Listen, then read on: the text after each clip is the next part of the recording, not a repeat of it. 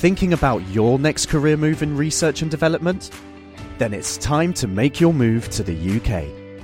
The nation that's investing £20 billion in R&D over the next 2 years. The nation that's home to 4 of the world's top research universities. The nation where great talent comes together. Visit gov.uk/great talent to see how you can work, live and move to the UK. Thank you for downloading this podcast from Talk Radio 702 and 567 Cape Talk. For more podcasts and more information on your number one news and talk station, please visit 702.co.za or capetalk.co.za. Stand up for democracy. Find out about your rights as a voter. It starts with you. LeadSA.co.za. The Naked Scientist on Talk Radio 702 and 567 Cape Talk with Reedy Clubby. Are you well today, Chris? I'm very well, yeah. I'm obviously watching the news of what's going on in Japan with some trepidation, and I have... my thoughts are with them. I've been to Japan, and it's a lovely country, and they're wonderful people. And the one thing that really strikes me is that at the moment it's freezing cold there. The one thing that's not coming over in the news reports is almost as it was for the World Cup in Joburg, coming up this time last year-ish, and it was blinking cold, and people didn't realise quite how cold it was in the mornings. Yeah. In Japan, it is freezing at this time of year, and I mean, I set foot in Japan 10 years ago this Christmas, because I got engaged there, actually. Oh, fantastic. Yeah, there's a really lovely place called the Kiyomizu Temple down in the southwest, near Kyoto. And they have these 2 rocks which are several hundred feet apart.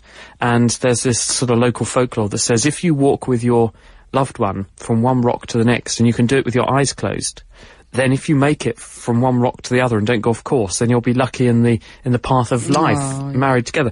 Of course, I had one eye secretly open to make sure we made it, and I also had a wedding ring, an engagement ring in my pocket, so it worked out great actually. But it is very cold at this time of year, and so I really feel for those people, because they're desperately trying to clear up, and they've got no homes, no heating sources, no electricity, and it's freezing. Absolutely. And even yesterday on television, they showed some rescue workers who were very determined, Chris, to keep working, even though there was snow falling in some parts of Japan, and they had to be rescuing bodies and through that debris and the snow falling. It just looks absolutely desperate. And sorry, Chris, you wanted to say? No, I was going to say that, but I think the really interesting thing is that there have been no riots, there's been no fighting, and there's been no looting, and people have been really organised, and they've been extremely impeccably behaved and calm about the whole thing. Obviously, people are worried and they're very concerned, but there hasn't been a mass panic, which you may have seen in many other places. And I think that's also a testimony, because when you go on any sort of Japanese train or anything, it's a paragon of efficiency. Buses leave on time to the second, and they're spotlessly clean. And I think this is being reflected in how people are reacting actually to the horrible situation in which they find themselves. Talk to me, Chris, about the efforts to stave off a meltdown that could release dangerous amounts of radioactivity into the environment. We're learning that engineers are now pumping seawater laced with something called boron. I don't know if I've said that correctly. I'd like to know how that works. Well, just to recap a little bit, so we've got these nuclear reactors which are on the coastline, because the coast offers a source of cooling water normally, because many of these power stations dump their excess heat into the sea. Many countries do this, or into rivers. And so when the earthquake struck, what first happened is that the reactors tried to shut themselves down, because there are auto systems in place where you can control the level of activity in the reactor by putting control rods down inside the reactor. These control rods are a dense material which soak up some of the neutrons which are produced when the uranium atoms undergo fission. So if you've got a power station and you have atoms of uranium, the fuel is uranium in there, 235. This spits out a neutron. The neutron hits another uranium atom. It breaks the nucleus into 2 parts, and also produces more neutrons. Those neutrons then go and find other uranium atoms to hit, and it break those apart, and you get a chain reaction, which is what produces the heat, but also the radioactivity. If you remove some of those neutrons from the equation, then the speed of the reaction slows down, and therefore the heat production slows down, and therefore the amount of energy that the reactor is releasing is lower. Now, the problem that they've got is that that's all very well, but when you try and shut the reactors down with the control rods, there will still be latent sources of heat and neutrons from fission products in the reactor. So the reaction won't shut off immediately. Excuse me. So the thing is that although you have shut down the reactor, you still have to keep it cold. Now, they thought of that because they've got these backup generator systems which can produce the electricity needed to pump water, which is the way in which you remove heat from the reactor core, just like the radiator system on your car removes heat from your car engine and dumps it into the car radiator. Same thing can happen in these power stations. Unfortunately, they hadn't planned for a massive tsunami, maybe 10 metres high, to wash through the plant and destroy their internal generating capacity. So that damaged the ability to pump these coolants around the reactor cores, which meant the temperature in the reactor core, which is normally about 200 or 300 degrees, began to go up. And rather than running at 200 or 300 degrees, it may have reached a couple of thousand degrees. And once you get to that sort of temperature, then the fuel rods, which are encased in a Zirc alloy material inside the reactor, the Zirc alloy material is now so hot that it begins to react with water vapour and oxidize inside the reactor. And that produces hydrogen gas, and the pressure goes up and up and up inside the reactor. And you have to let that pressure go, because otherwise you will burst the reactor. So what they did was to vent some of the high-pressure gas inside the reactor, but this led to an accumulation of hydrogen and oxygen, air, inside the reactor building, which then detonated under the high temperatures and something else set it off, and it blew the building to pieces, and we've seen that happen 2 or 3 times in the different reactors. But what remains the problem is trying to get enough cold water in there in order to slow down the reaction and mop up this latent heat and these latent neutrons so that the reaction will slowly die away. And this has been a persistent problem. Now they're trying to do it by dumping in seawater because it's cold. And the boron business, when you put boric acid into a reactor, boron is very good at soaking up these stray neutrons, and so it should slow down the nuclear reaction. Once you flush the reactor with boric acid, it gets into all the nooks and crannies and should soak up all of the material. If they can't stop the reaction, there's a danger of it melting down, and this is where the fuel inside the reactor physically melts, and it can run down to the bottom of the reactor into a sort of sump area. Depending upon the design of the reactor, it can either pool into one blob, which is very, very dangerous, because then you've got all of your radioactive fuel all together, all reacting with itself, uncontrolled. Hopefully, though, it is flowed off into lots of little sumps, so you limit the contact of the fuel with itself. But I just don't know what the design of those reactors in Japan is, or where they are at the moment in trying to prevent this from happening. All right, you've answered my second question as well. Let's answer this one. It's an SMS from Sandra. Sandra wants to know, at what level or point is exposure to radiation dangerous? Well, it's worth bearing in mind that we're being basted in radiation 24/7. Our bodies are radioactive, the land we live on is radioactive, some bits of it are just a bit more radioactive than others, and if you live in some parts of the world where there are a lot of very old rocks, such as granite, igneous rocks, they actually produce, because they contain a bit of uranium, they produce radiation. This can produce other forms of radiation as it decays, including one form called radon gas. The radon gas can filter up through the ground, and it can accumulate in people's houses, and so people are breathing in this radon gas, and it can be a cause of lung cancer. But in the grand scheme of things, we're continuously being exposed to radiation, so some degree of exposure is inevitable. What becomes a danger is when the levels climb to more than a certain level, and it's very hard to say exactly what that level is, but we have this sievert scale where you say 1 millisievert per hour is safe. The reactor in Japan at peak was contaminating the air with 400 millisieverts an hour rate of counts, so quite 400 times background level. But the bottom line is that any radiation is potentially harmful, but it all comes down to the total dose that you get. And worth bearing in mind that if you have a chest X-ray, that's the equivalent of 4.5 days of radiation that you'll just pick up from the environment, and we do that diagnostically. If you have a CT scan, this is a bit more exposure, 4.5 years of radiation if you have a big CT scan.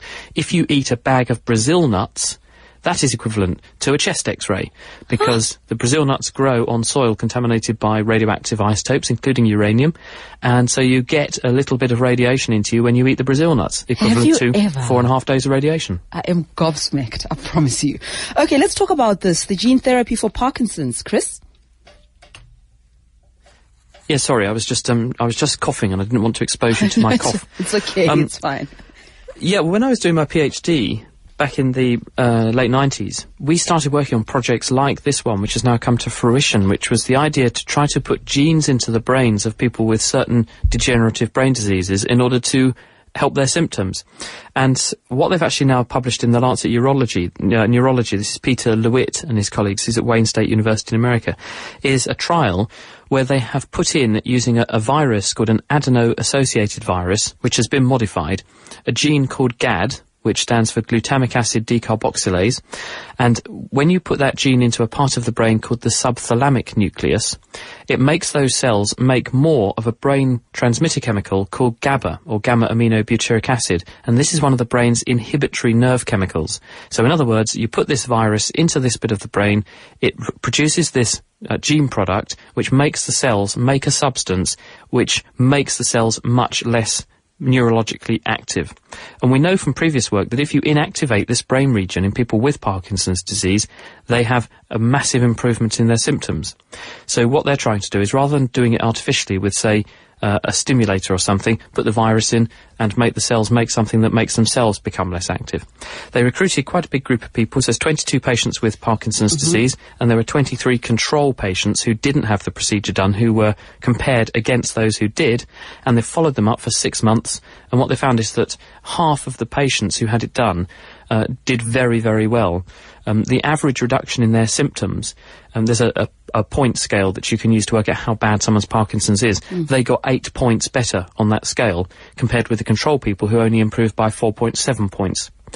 They also reported subjectively a lot of other Parkinson's symptomatic improvements as well during the thing. So this is really interesting. It shows for the first time we've actually got some gene therapy that appears to work and be sustained into the long term in terms of its benefits for people with Parkinson's. All right, we're taking your calls, guys, on 021-446-0567, 011-883-0702. You can send your questions via SMS as well on 31702 and 31567. We look forward to your questions. Here's an SMS here, Chris, for you. Why should one not refrigerate bananas? That is Vanessa in Hout Bay. Well, yeah, I mean, most supermarkets do actually. They keep them in long-term storage, and the reason is that there's a ripening process for bananas, and the ripening process is partly because of the activity of the cells in the banana, and they also make a gas called ethene, or ethylene. It's the same stuff that you turn into polyethylene, or polythene, as it's also known. Bizarre to think this, but bananas are a very rich source of this, and they respond to this ethene signal, and they ripen. But the thing is, when you put them in the fridge, I think the tissue can get quite badly damaged by cold. So you've got to get the temperature reduction just right. Otherwise, you start to injure the flesh of the banana and you get all these black spots all over the place.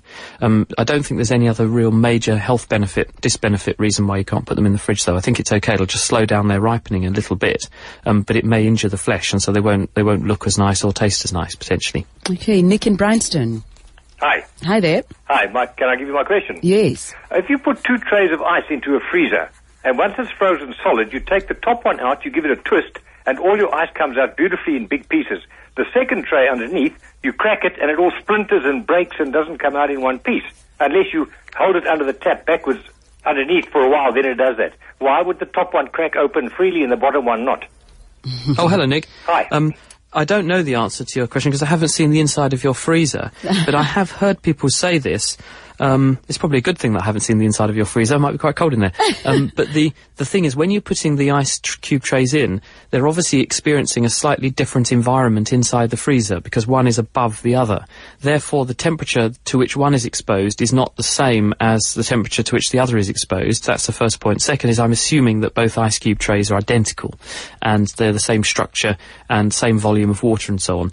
So I think probably it reflects the rate at which one of them is cooled relative to the other, and therefore maybe the size of the ice crystals, and therefore the likelihood that the ice is going to fall out easily, because if you've got ice crystals which are ice cubes which are made of one nice big chunky crystal, they're going to be a nice regular shape and they're not going to stick to the sides that easily.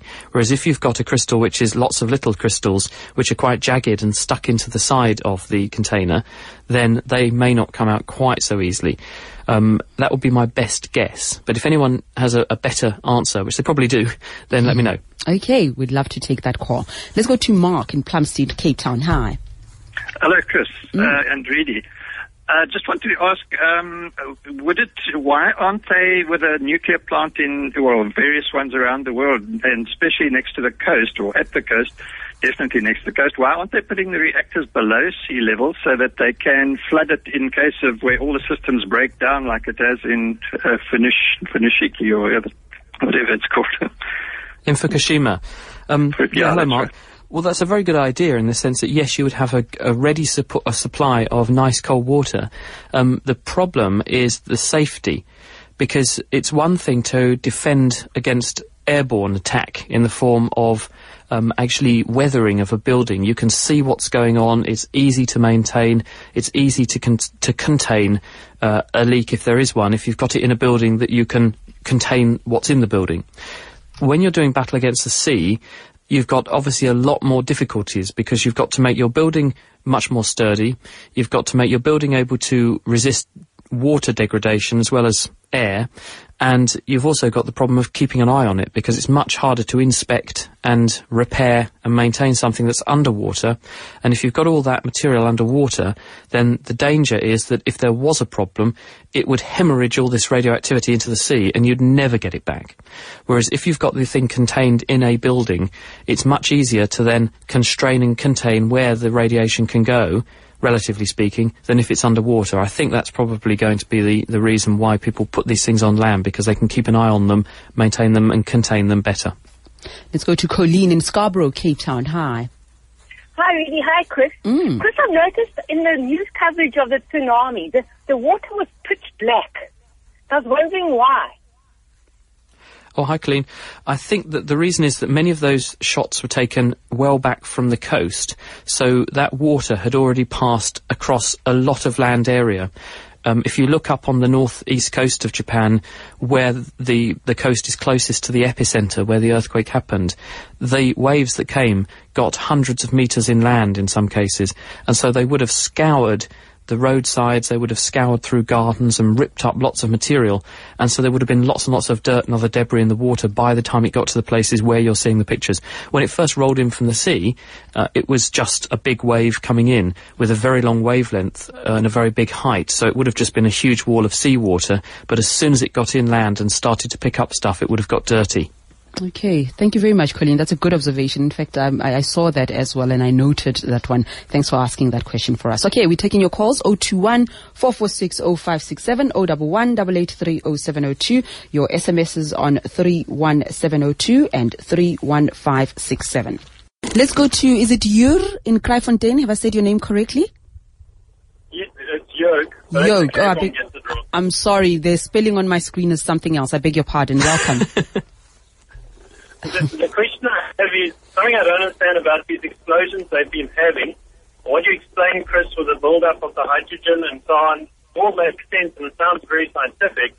What I don't get is, don't they know that? Why do they ventilate into the building, it blows up, and then they do the same thing in the second and the third reactor? Okay. Hi, Jörg. Obviously, I can't criticise them because I'm not in the horrible situation that they are. The bottom line is that I think that the vessel inside the building, in other words, where the radioactive sources are, the containment vessel, is built to withstand huge pressures, but it was being asked to operate at well beyond those pressures, and there's a real danger if the pressure continues to rise that it will breach and explode catastrophically, and this would shower a very big area in the radioactive sources, which is what happened in Chernobyl. So to try and avoid that, they're letting the gas out. The gas is going to accumulate locally because there's going to be a lot of it. Hydrogen is very, very light, so it immediately ascends in the air and will collect in any area that stops it rising.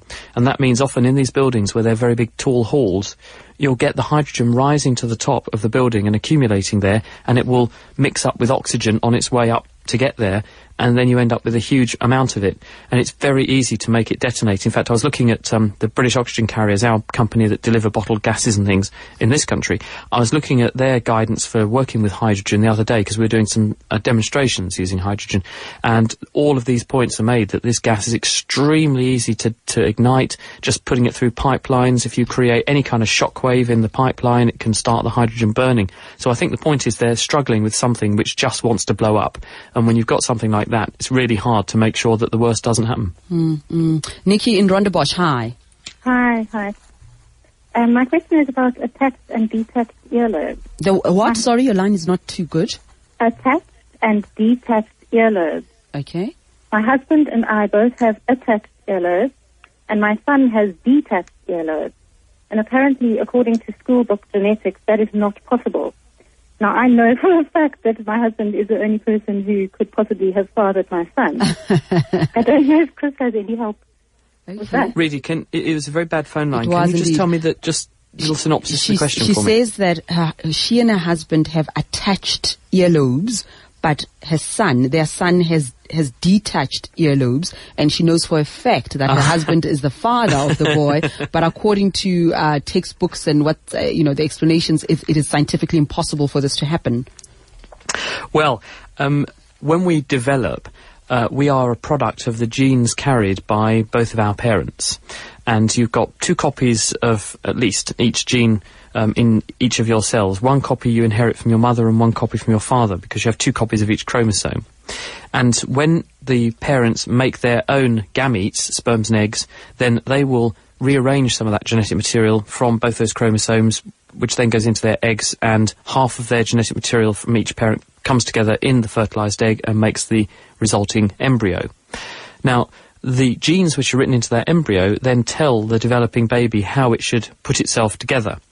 And it's always possible, when you do these gene rearrangements, that you can acquire new genetic changes or mutations. And someone did a very nice study a couple of years ago where they showed that roughly about 30 to 50 new changes or mutations are handed on in each human generation from parents to offspring.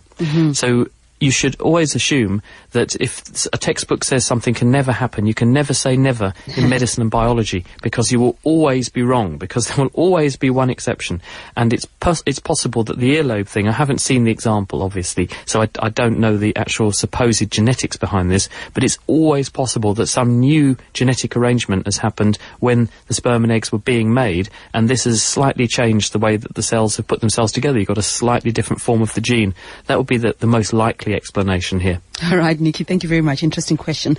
And speaking of sperm and egg, Chris, I can think of many things that turn sperm on, but you want to tell us about progesterone.